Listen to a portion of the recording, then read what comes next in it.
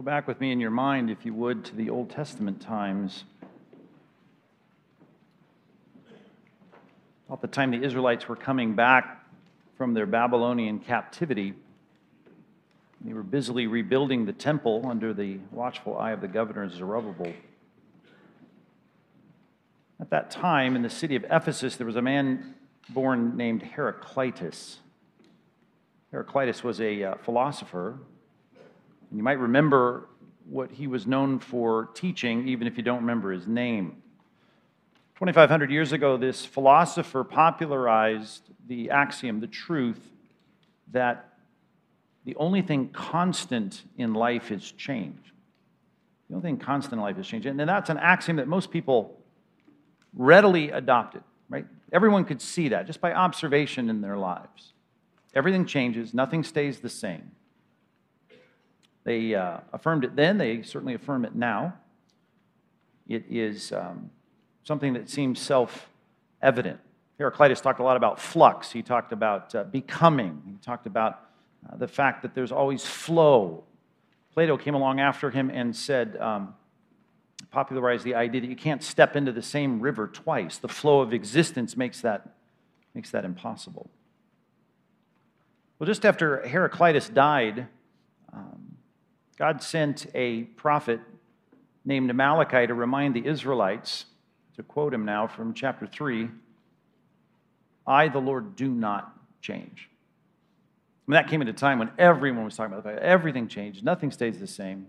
Every philosopher, every intelligent person in the day, they love to quote that idea. And God says, I just want to remind you, I'm not in flux. I do not in my nature flow. I am never changing. I remain God, and who I am, it never changes.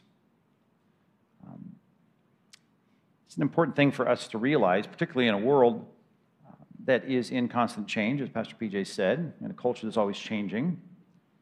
And there's a need for us to recognize that, and as our conference title depicts, we need to be anchored to that. We need to be moored to that. We need to be tied, fixed to that. Our lives need that because God did something when He created human beings in time and space. He imprinted something of the divine nature on their soul. They're not divine, we're not divine, but there's something reflecting that. That if you get outside of that in your own thinking, you really live out the truth of Solomon, who said, you end up saying, vanity, vanity, all is vanity. Everything is chasing after the wind. You're just grasping at things and you're never anchored, to use the word of our conference. That's all because, as he says in chapter 3, God has set eternity in our hearts. You can't have human beings with an image that is reflecting the divine nature and not be basically going through all the machinations of the book of Ecclesiastes if you don't get settled in this truth. You will, in the words of Augustine, you will have a heart that is restless until you find rest in Him. And while that may sound a bit feminized, the way that's put, it sounds like a good quote from my wife, the book of Ecclesiastes unfolds a pretty manly tragedy of a CEO, if you will, who his life just self-destructs, never satisfied, never enough, can't have the things I want, I'm always grasping, I'm always discontent, I'm always unsettled because I have not, as Augustine said, found rest in the eternality of God. And as we'll see, the eternality of God is rooted in the concept of a God who does not change. Of course, He's a God who interacts with His creation. He's dynamic, He's not static, He's not frozen, but He's unchanging, and we must grasp that. If we don't, your life is going to look like a mess. It will be filled with angst and frustration. That's needed perhaps now more than ever, as Pastor PJ said, in a world where all of this seems to be ramping up. My prayer for you, as the other pastors have prayed as well throughout the preparation for this conference, is that you can leave with your life more anchored I'd love to say in an emphatic way that it would be anchored in a relationship with the true and living God, in a way that you affirm the eternality and the immutability of that God in a way you never have before.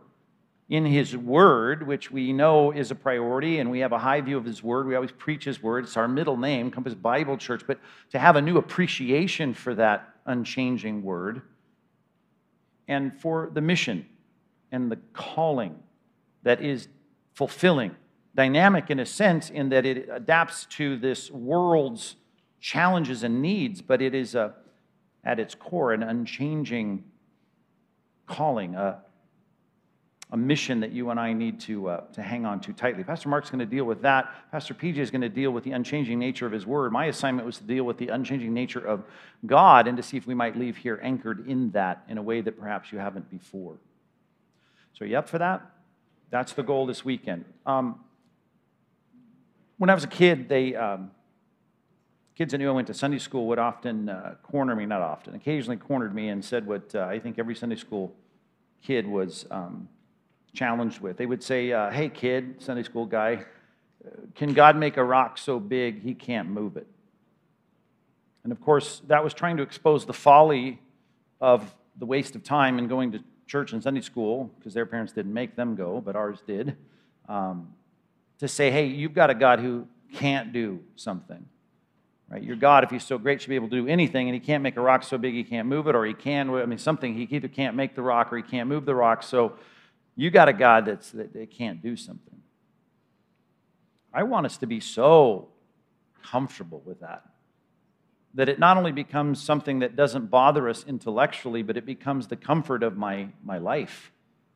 That we have a God who cannot do many things. As a matter of fact, I've come to learn, I didn't learn it right away with any zippy comebacks for the kid on the playground, but I came to learn in contemplating God's truth and who God is, that there is no God worth knowing, there's no God worth fixing my life to, there's no God worth studying who's not a God who does not do a lot of things and cannot do a lot of things. Not just He doesn't choose to do them, He cannot do them.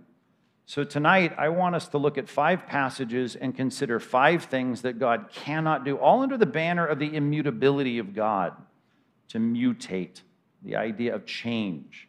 We have an immutable God, a God who cannot change. He is unable to change.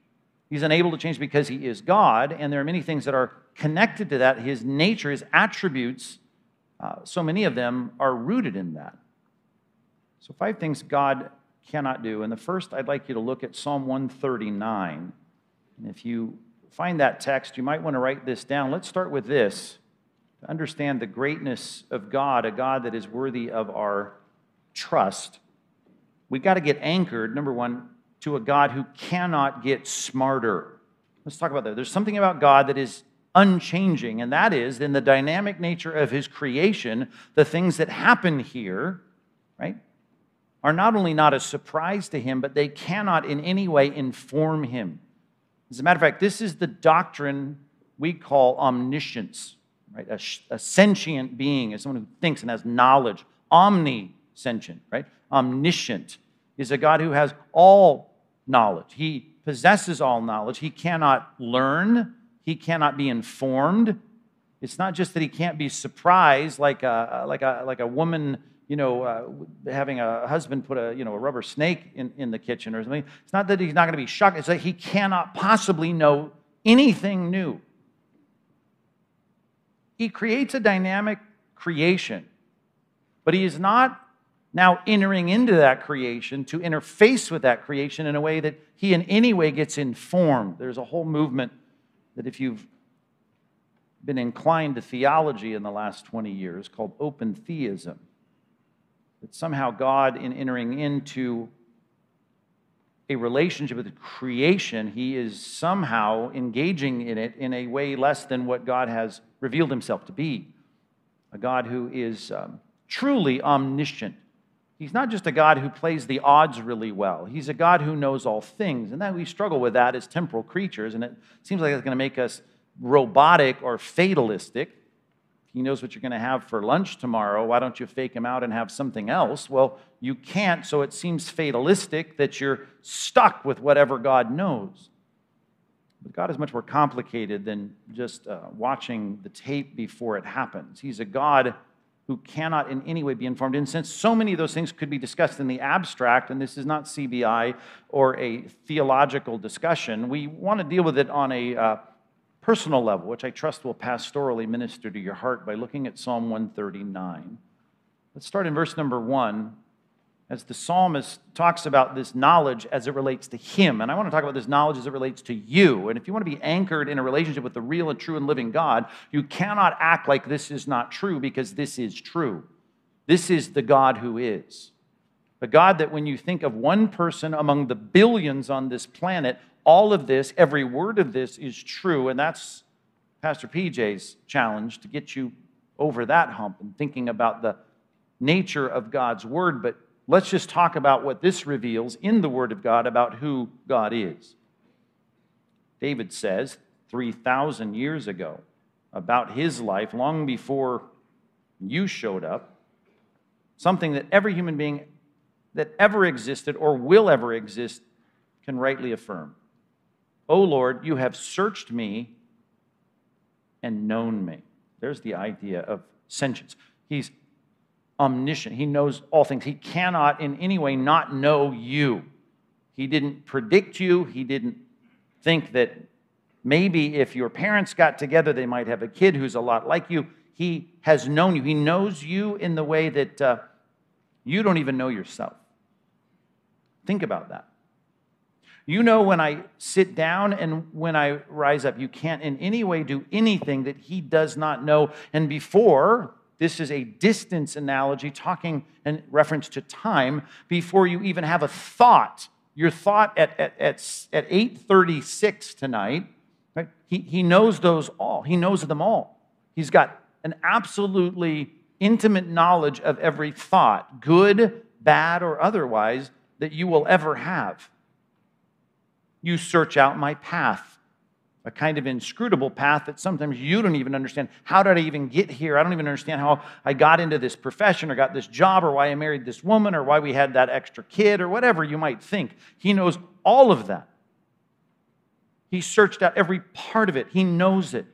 He knows when you lay down. He knows when you are getting up. He knows everything about your schedule, everything about your life, all about your motivations. God is acquainted, and that's a pretty weak word. This is poetry. It's much more profound than just, hey, yeah, he kind of happens to know. No, he knows everything about it. He's the creator of knowledge, the creator of you, the creator of time and space. He's acquainted with all your ways. How many ways? Every single way. Everything you cannot see within the inside of your body. The stuff that's going on right now, people have cancer in this room that you don't even know you have it. You've got tumors, you've got problems, you've got blood diseases, and you don't even know them yet. God knows all of that. He knows every cell, every atom of your body. He's fully acquainted with everything. Everything you've ever said, everything you say tonight, everything you will say, even before a word is on my tongue, behold, O Lord, you know it thoroughly, altogether, completely. I can't turn in any direction where you don't know. You know it all. You hem me in, behind and before, my past and my future. And you lay your hand upon me. It's an intimate knowledge. It's a close knowledge. It's an interactional, relational knowledge. It's a dynamic sense. It's not Aristotelian. It's not this philosophy of God kind of stepping away from the creation that he made, or the deists of the founding of our country, that God's a clockmaker and he kind of knows it. He's not frozen. He interacts so much so that he injects his own son into space and time, and he knows it all. Such knowledge is too wonderful for me. This is kind of a coming up for air in the middle of this psalm. It's high. I can't attain it. I can't even fathom it. To really think about the 5 verses I just read to you, if you really thought about that, you start to steam a little smoke out of your ears. That's a hard thing to comprehend. There's nothing you can't remember how. I mean, I'm sitting there playing with my new grandson thinking he won't remember a bit of what I'm doing right now, making a fool of myself in front of him. The first 4 years will be just erased from the memory banks. God knows everything, every giggle, every smile, everything a person ever does. All the things you've forgotten, all the stories you tell that aren't even accurate because you've rewritten the history of your life. He knows what really happened. It's really mind-boggling. If you want to talk about what your future looks like, you want to talk about your thoughts as it relates to a God who sees everything, who knows everything, where are you going to go from there? Where are you going to get? You can't get away. You're stuck.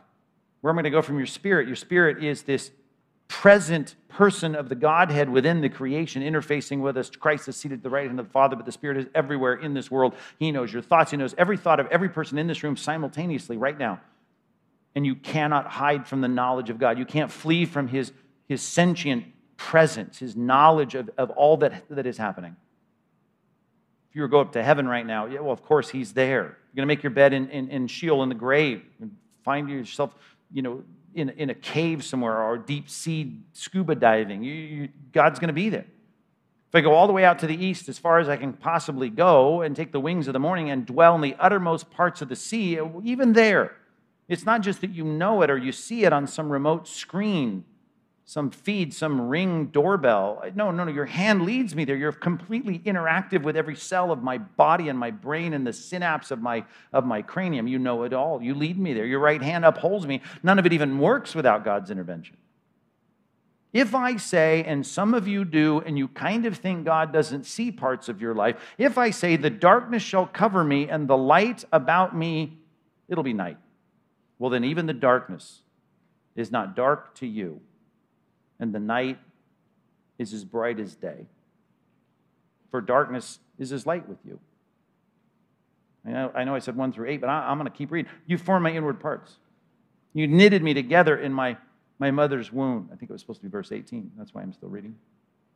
I praise you. I'm fearfully and wonderfully made. Everything about your body, everything you don't understand about it, wonderful are your works. My soul knows it very well. My frame was not hidden from you when I was being made in secret, intricately woven in the depths of the earth, right? We're seeking hard to find, these prenatal pictures that your wife's taking of your baby, and you're hanging up this ghostly image on the refrigerator. It's just so distant even now with all of our technology, but God knows every bit of it. Every little tiny eyelash that's budding on a preborn child. God sees it all. My frame was not hidden. I was being made in secret, intricately woven in the depths of the earth. Your eyes saw my unformed substance. In your book, the knowledge, that's what books contain, knowledge, information, were written, every one of them. Obviously, poetic language about God's knowledge. The days that were formed for me, when yet there wasn't one of them. How precious to me are your thoughts.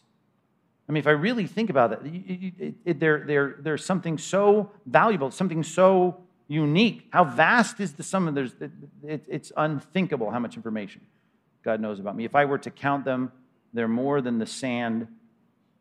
I awake. I'm still with you. I can be unconscious.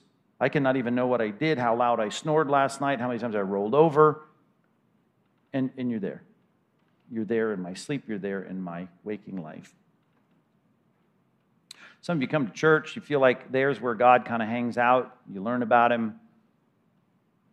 Things you do in certain places when other people are looking, you think, well, those are the places where my life, I'm kind of playing out on the stage of the world, and that's kind of where God is recording my deeds and seeing my thoughts and my life. All of that is just, it's wrong. It's nonsense. It's tripe. It doesn't really work that way. And if I get up on a Sunday, or any pastor does on a platform in this campus and says, hey, God loves you. God forgives you. Your sins were appended to a cross 2,000 years ago. Those statements become incredibly rich and dimensional when I start to think about God knows everything. Everything. If I say to you, God will never leave you or forsake you, there's nothing that can happen in your life if you are a Christian. There's no knowledge, there's no information, there's nothing that can happen in your life that He doesn't know ahead of time. Peter, doing this great preaching in the book of Acts, leading Cornelius to Christ. We're coming off that story tomorrow night in our weekend sermons. And you think about, God knows that there would be a day when He would retreat, when the circumcision party comes and He gets a little intimidated and He won't eat with the Gentiles. God knew all of that. When He said, Peter, do you love me? Feed my sheep. He sends him into ministry knowing full well exactly the failures that are going to take place in his life. Not only do you know his past, and that's the part Peter can't get over, is his past. Well, I'd hate to show him his future. There's all kinds of failures in your future that are coming. And yet, Jesus, the God-man, knows all of these things in immaculate and great detail. God is a God that knows everything about you, and to think that through should change everything about your view of a God who you hear all the common truths and grace and mercy and forgiveness and kindness and path and will for your life. Think about the will for... When you start to understand what Pastor Mark will preach on in terms of his mission and calling on your life, all of that is with complete, stark, complete, full knowledge of everything in your life.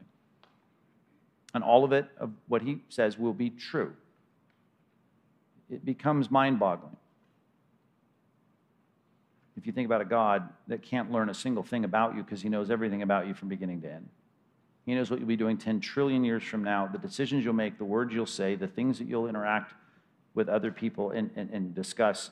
He knows it all. He can't grow any smarter. He is an omniscient God. The omniscience of God is probably bigger and more vast than we think, and we ought to give it some thought. It changes everything about the truths of God.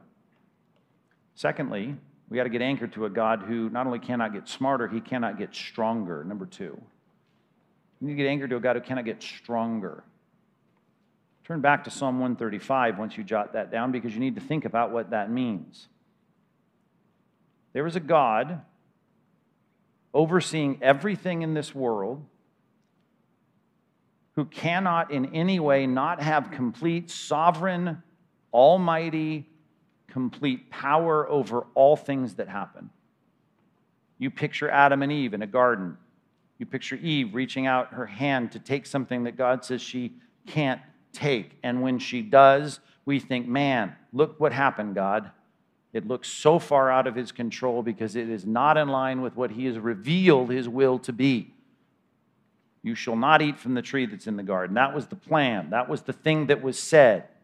And on a human dimension, that looks like, okay, that's what God wanted to happen, but he stands on the sidelines, and perhaps if I have a weak view of God, I picture him biting his nails, wondering if, in fact, she's going to take that. And like you and I sitting there watching something on television, and maybe you get sucked into a movie, and you think, wow, is she going to do it? Is he going to do it? Is that going to happen? And you're in suspense. There's no suspense with God. Why? Because he's all powerful. He cannot get stronger. A potentate is one who has power. That's what the word means, potent. He's omnipotent. He has omnipotency. He has all power over all things. There's nothing in the purview of our lives that is not completely overseen by the sovereignty of God. Take a look at these verses, starting in verse number 5. I know that the Lord is great. When you say that about things, it is such a limited statement. When you say it about God, that is an absolute statement. There is greatness in the authority and power of God. He possesses all power. There's no power in the universe that is not derived from his power. All power is relegated to all the creatures that he makes. No creature has power or authority without him.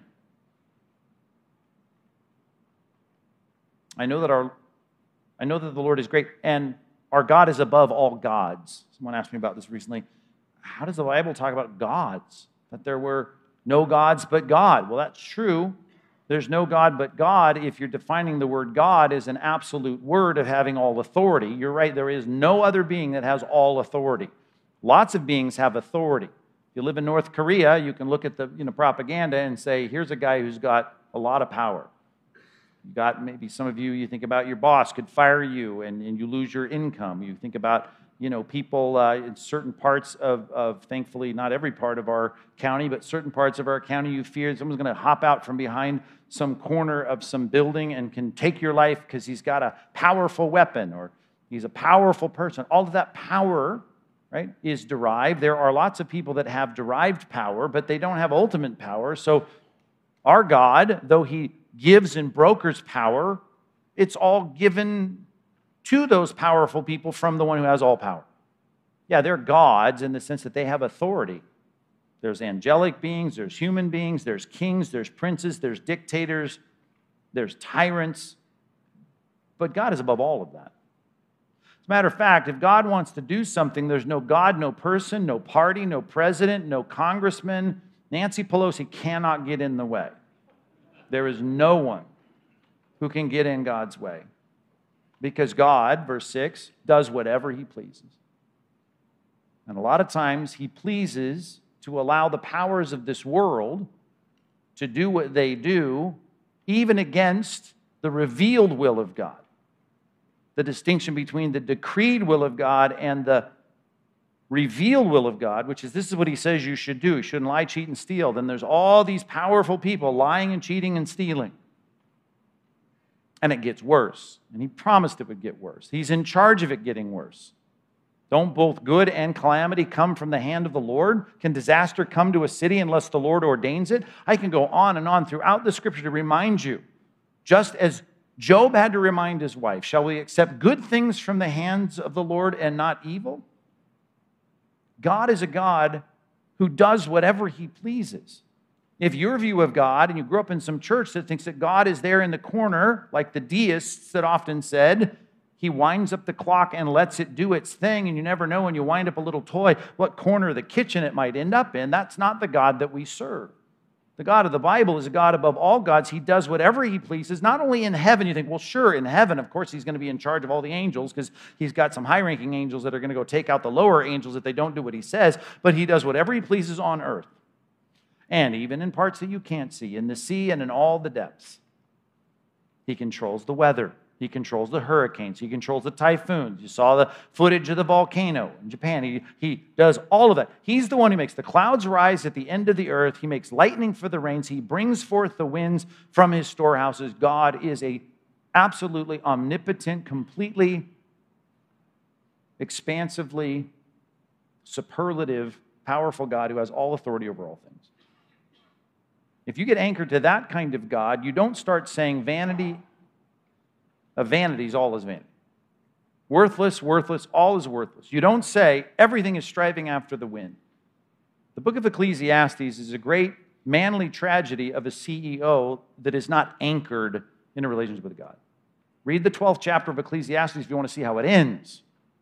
So when everything's done, you better get right with the God who is and relate to him and anchor your life in him. That's all that matters, is the God who is going to judge the world. He is a God who is in charge.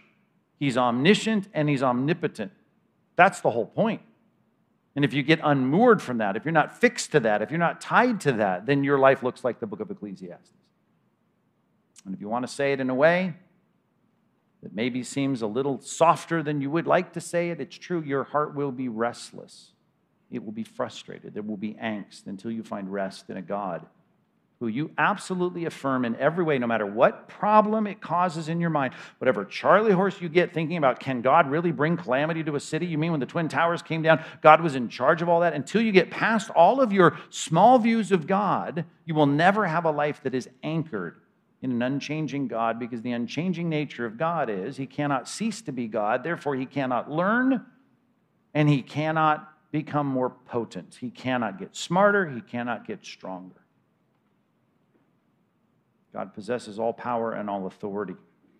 Go to Mark chapter 10 with me. Third thing God cannot do, it's important for us to catch. Thinking about what we're doing here, we talked about omnipresence, omniscience, omnipotence. Right, two attributes there in the first one. Let's look at this third one here to get a fourth attribute. Mark chapter 10. Verse 18, Mark chapter 10, verse 18, let's start there. And Jesus said to him, why do you call me good? Why do you call me good? No one is good except God alone. If you're a regular here at Compass, we talked not too long ago in a weekend sermon, we kind of spent some time drilling down on that a little bit. Like, what is that all about? The absolute nature of the goodness of God. It's a God who is so good, perfectly good, that there's nothing about him that could be better than it is. Put it that way. Number three, you need to be anchored to a God who cannot get better. He cannot get smarter. He cannot get stronger. He cannot get better. And the attribute that usually we append to that, we make as the heading for that, is the fact that God is holy. Now, clearly the word here agathos, the word good, is the word that is depicting that kind of uniqueness. That's what holiness means, uniqueness. And the uniqueness of God, the holiness of God, is usually trying to point at and put a flashlight on his moral goodness. When we say holy, holy, holy, we mean that God is pure. To put it in poetic terms, John does, he's light and in him is no darkness at all. There's nothing about God that is bad. You mean to tell me he is sovereign over the bad things, but he himself is not bad? That's exactly what I'm saying.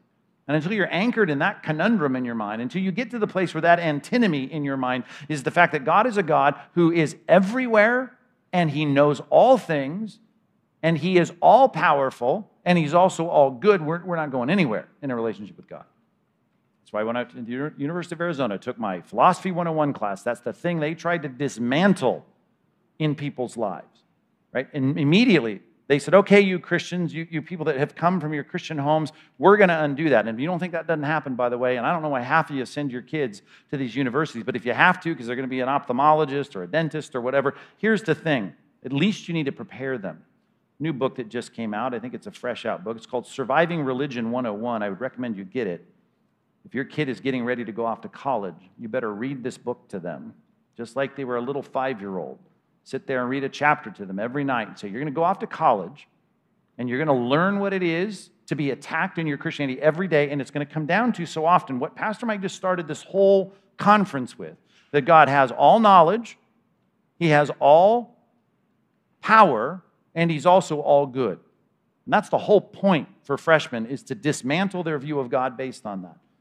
Which again, think about this. We're sending kids to college where 98.5% of them are all liberal Democrats teaching your kids. Think this through now.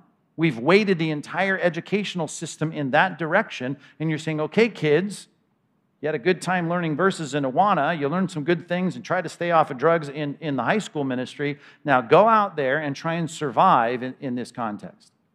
I'm not saying it's wrong to send your kids to the university, but I am saying you better be ready. You better put a bulletproof vest on them. And if you're not teaching them apologetics from the time that they're 12 years old, so that they know what it is that our faith is rational and reasonable, and that someone can sit here, even in a philosophy class like I sat in with 100 students at the University of Arizona, and be able to say, I've got an answer to your question and your derision about a God who cannot be all-knowing and all-good and all-powerful. Not the goal of tonight to deal with the harmonization of that. We've got classes at CBI that focus largely on how we think these things through. But let's affirm the truth. My goal is to show you the unchanging character of God. And here's what God can't do. He can't get any better than he is. He's perfectly morally pure and right and just. He always does what is right. And again, all of this is not to be an abstract, nor is it to be apologetics. It's not to be abstract systematic theology. I'm trying to get this to make sense in your life. All the things that happen to you and the powers that be, all of that under God's control, all that authority is derived, everything that happens in your life, all that knowledge, right, happens within the full view of God. All of that is known by God before it ever starts. And now I'm trying to say, in your life, you look at your life and you go, well, I don't quite measure up, but the Bible says God is good. There ought to be something that makes the grace of God, the riches of God's forgiveness, even having a relationship with God, means something significant and powerful in your life because of this juxtaposition. Nobody's good but God alone, including you, the rich young ruler who thinks he's good. He says, don't you know the commandments? Don't murder, don't commit adultery, don't steal, don't bear false witness. And if you're thinking of a courtroom, you think, check, check, check. Pretty good so far. I think I'm pretty good.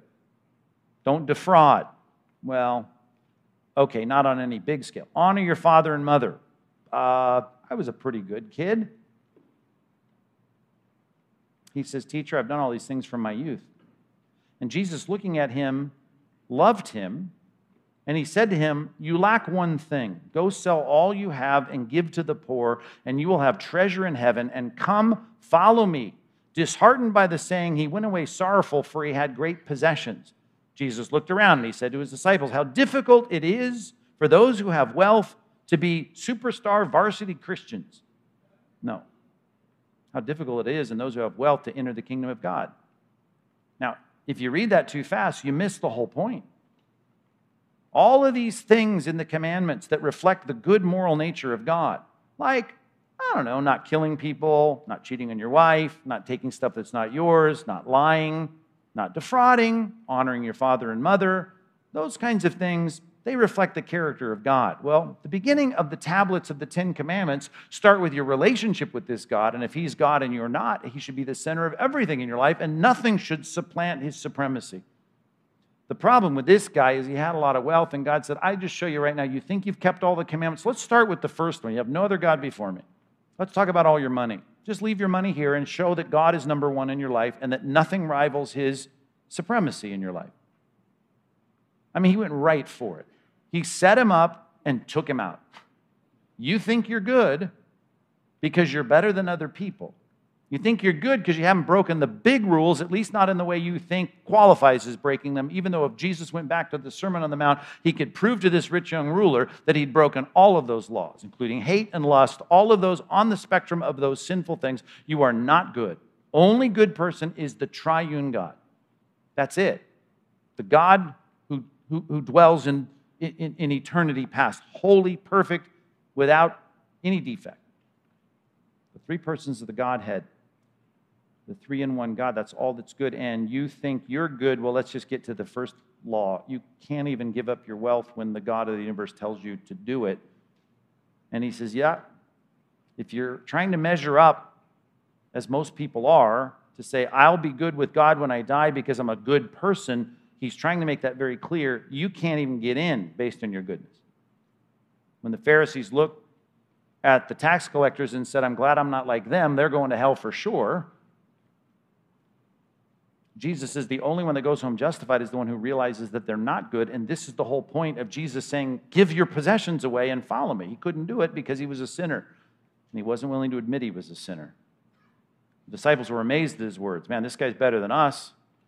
Jesus said to them again, children, how difficult it is to enter the kingdom of God. It is easier for a camel to go through the eye of a needle than for a rich person to enter the kingdom of God. The more you got, the harder it is to supplant the supremacy of God, the God of money, with God. They were exceedingly astonished. And they said to them, who can be saved? And Jesus looked at them and said, with man it is impossible.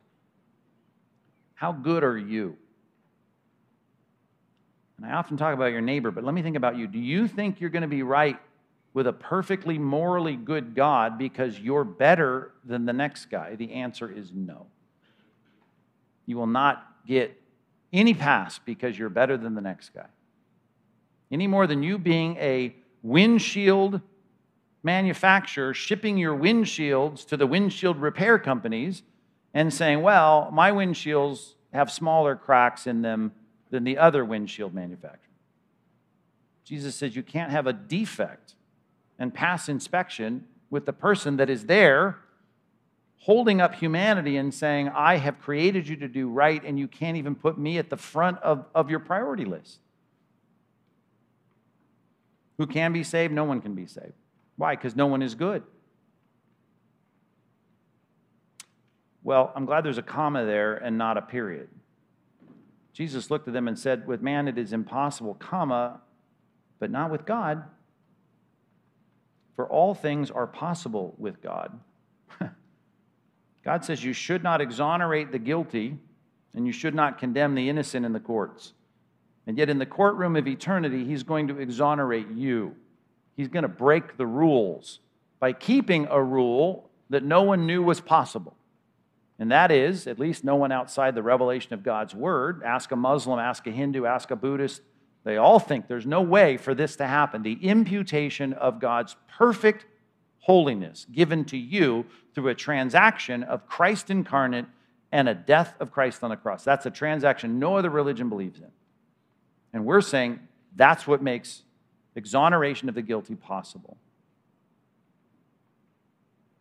If you don't see a God who cannot accept you based on your morality, then you don't have your life anchored on the real God. You really can't sing Amazing Grace, how sweet the sound that saved a wretch like me. You can say that in a song as long as you're singing at a funeral or a church service, but you can't have anyone else call you a wretch because you really don't believe it. Until you actually anchor your life to a perfect God that you know cannot get any better. He's not going to hang out with you, the holy God. He's not going to hang out with the sinner, unless, of course, you're clothed in the righteousness of Christ.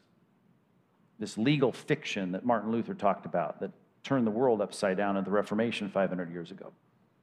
Do you understand that you are a sinner that is declared righteous? Even though you are still a sinner, you are now made righteous, and it is as though you're not a sinner unless you're anchored in that truth. You will constantly be, talk about vanity and grasping the wind, trying to have a relationship with God based on the fact that you think you're good enough. You have to get anchored to a God who cannot get better.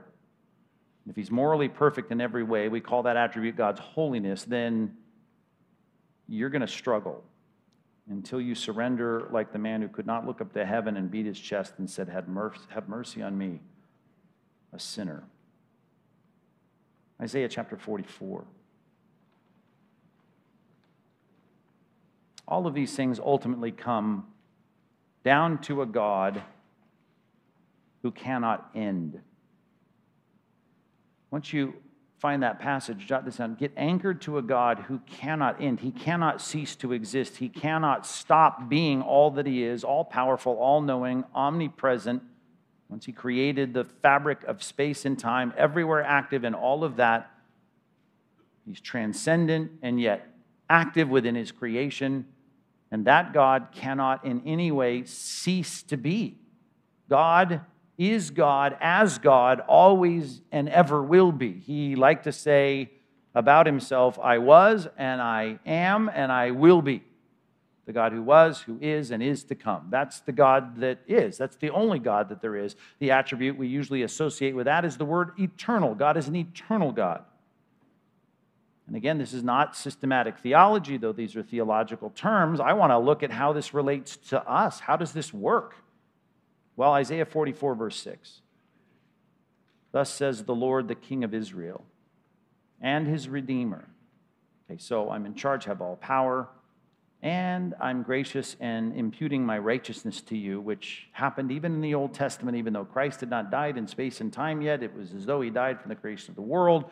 And even Abraham believing, read Romans chapter 4, God imputed that faith, that trust in a God as righteousness. He gets redeemed the same way we do. The Lord of hosts. He's all-powerful. Now, a little bit about his eternality. I am the first and I am the last. It's a poetic way of saying all the bookends of all the things that you can think about, the beginning of creation, the end of this world, and the recreation of the eternal state. I'm there. Besides me, there is no God. Now, we're not talking just about his authority. We're talking about his eternality.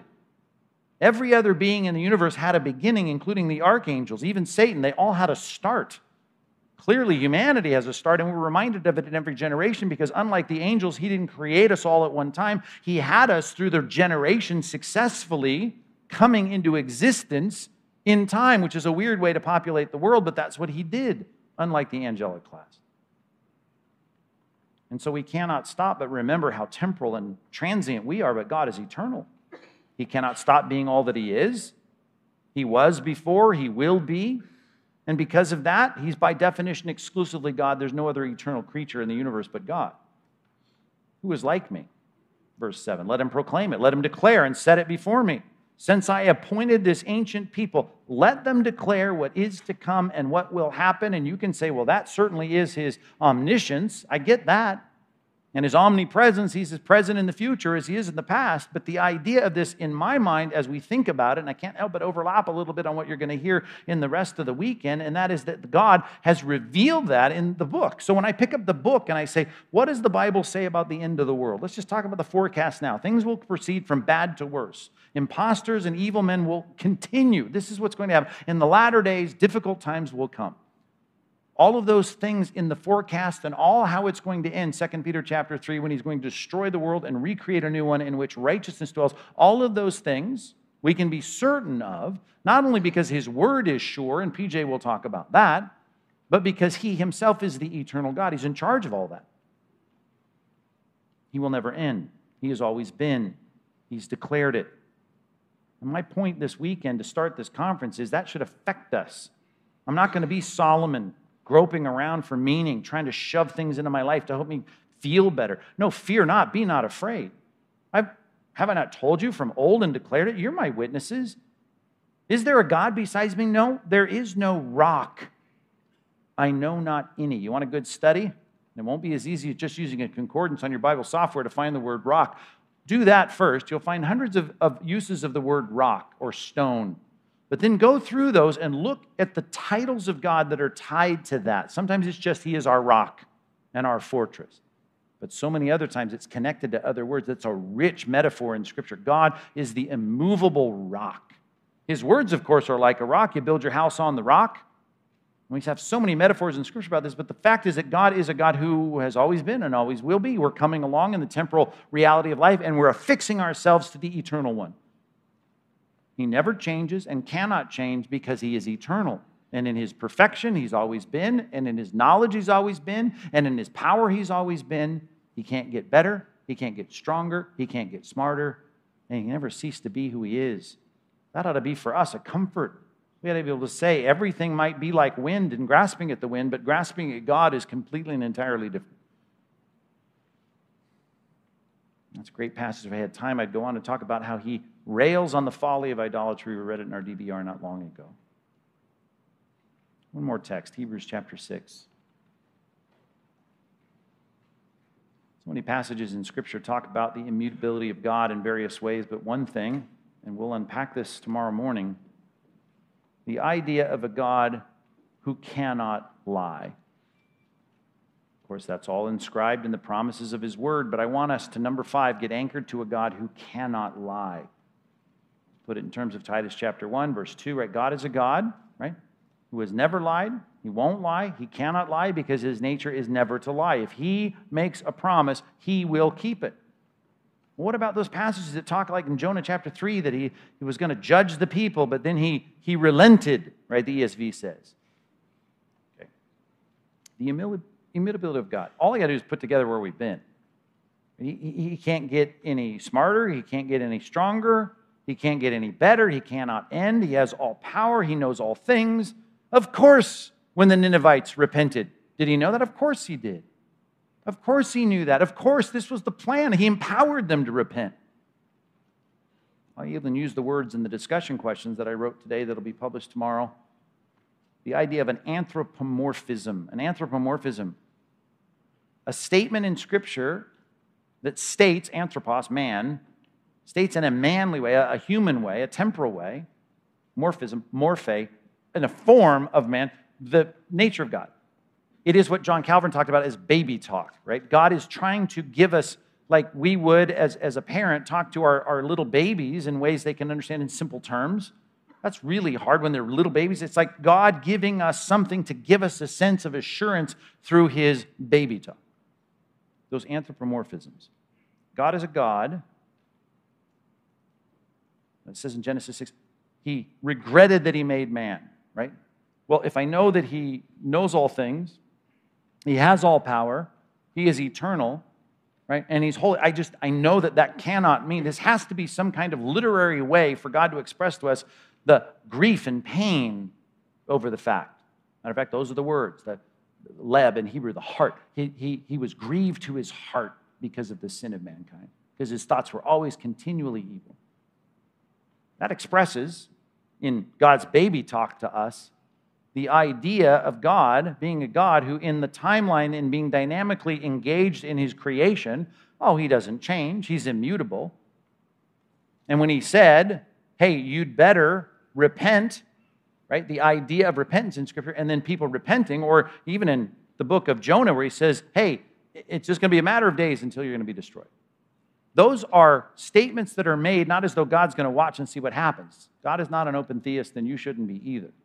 The idea is that God is a God who states these things much like you would say, hey, if you don't put on a jacket, you're going to catch a cold or something like that, which I don't even know if there's any correlation to that. But the idea of saying, you better do this or else. Of course, the statements are made as a rhetorical use of God's expression and communication to human beings. But God is a God who's consistently reliable. And again, this is not an abstract discussion of theology, although I've said that many times and it seems like it is. All of it is really to get to the place where this passage takes us, to the whole theme of the weekend, and that is an anchor for our soul. That's the point. Verse 13. When God made a promise to Abraham, had no children, wanted children, his name meant great father, and he couldn't even have babies. Sarah was infertile. But he wouldn't make him wait for a number of years, but he wanted to make a promise to him, and he wanted to show something about the need for him to trust. And the point is, quote unquote, the father of our faith, Abraham, was going to express that trust, and God was going to make him a pedagogical example, a teaching illustration for all the rest of humanity. So he makes him wait, but he makes him wait and trust in a promise. And since God had no one greater by whom to swear, he can't say, I swear to God, God strike me dead if I don't do this. He can't swear to God because he is God. Well, he swore by himself, saying, well, I'm just going to say, surely I, based on my authority, me, the eternal one, the all-powerful one, the one that knows all things and is always exercising my authority, I will bless you and I will multiply you. Verse 15, thus Abraham, having waited patiently, guess what? God gave him a child. For people swear by something greater than themselves, and in all disputes, and an oath is a final confirmation, or at least it used to be, I swear to God, right? You would say in a courtroom, right? So help me God. God, basically an oath is, God, strike me dead if I'm not telling the truth.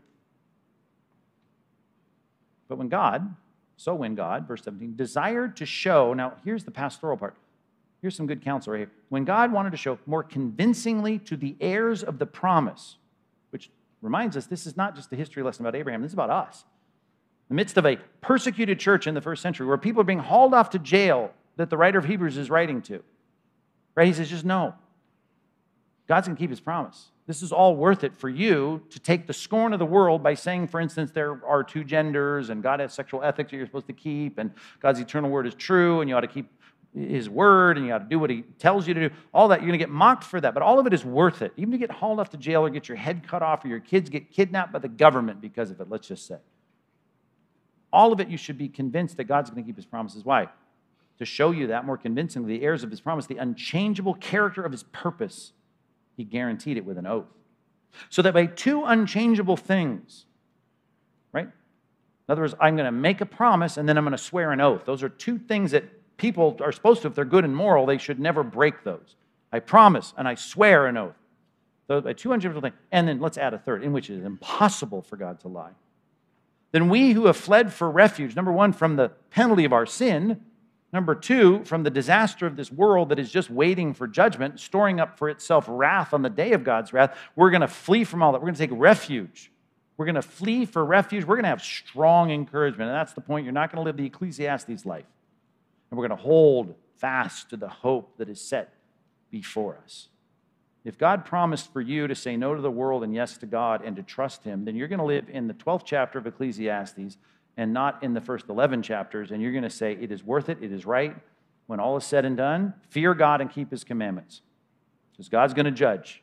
That's the whole point of the book of Hebrews, or Ecclesiastes, to get past the vanity part. Then we have this. If God made a promise, swore an oath, made a promise to us about our lives today in the 21st century, well then, we have a steadfast, here it is, anchor of the soul. A weight to tie us, to moor us, to anchor us.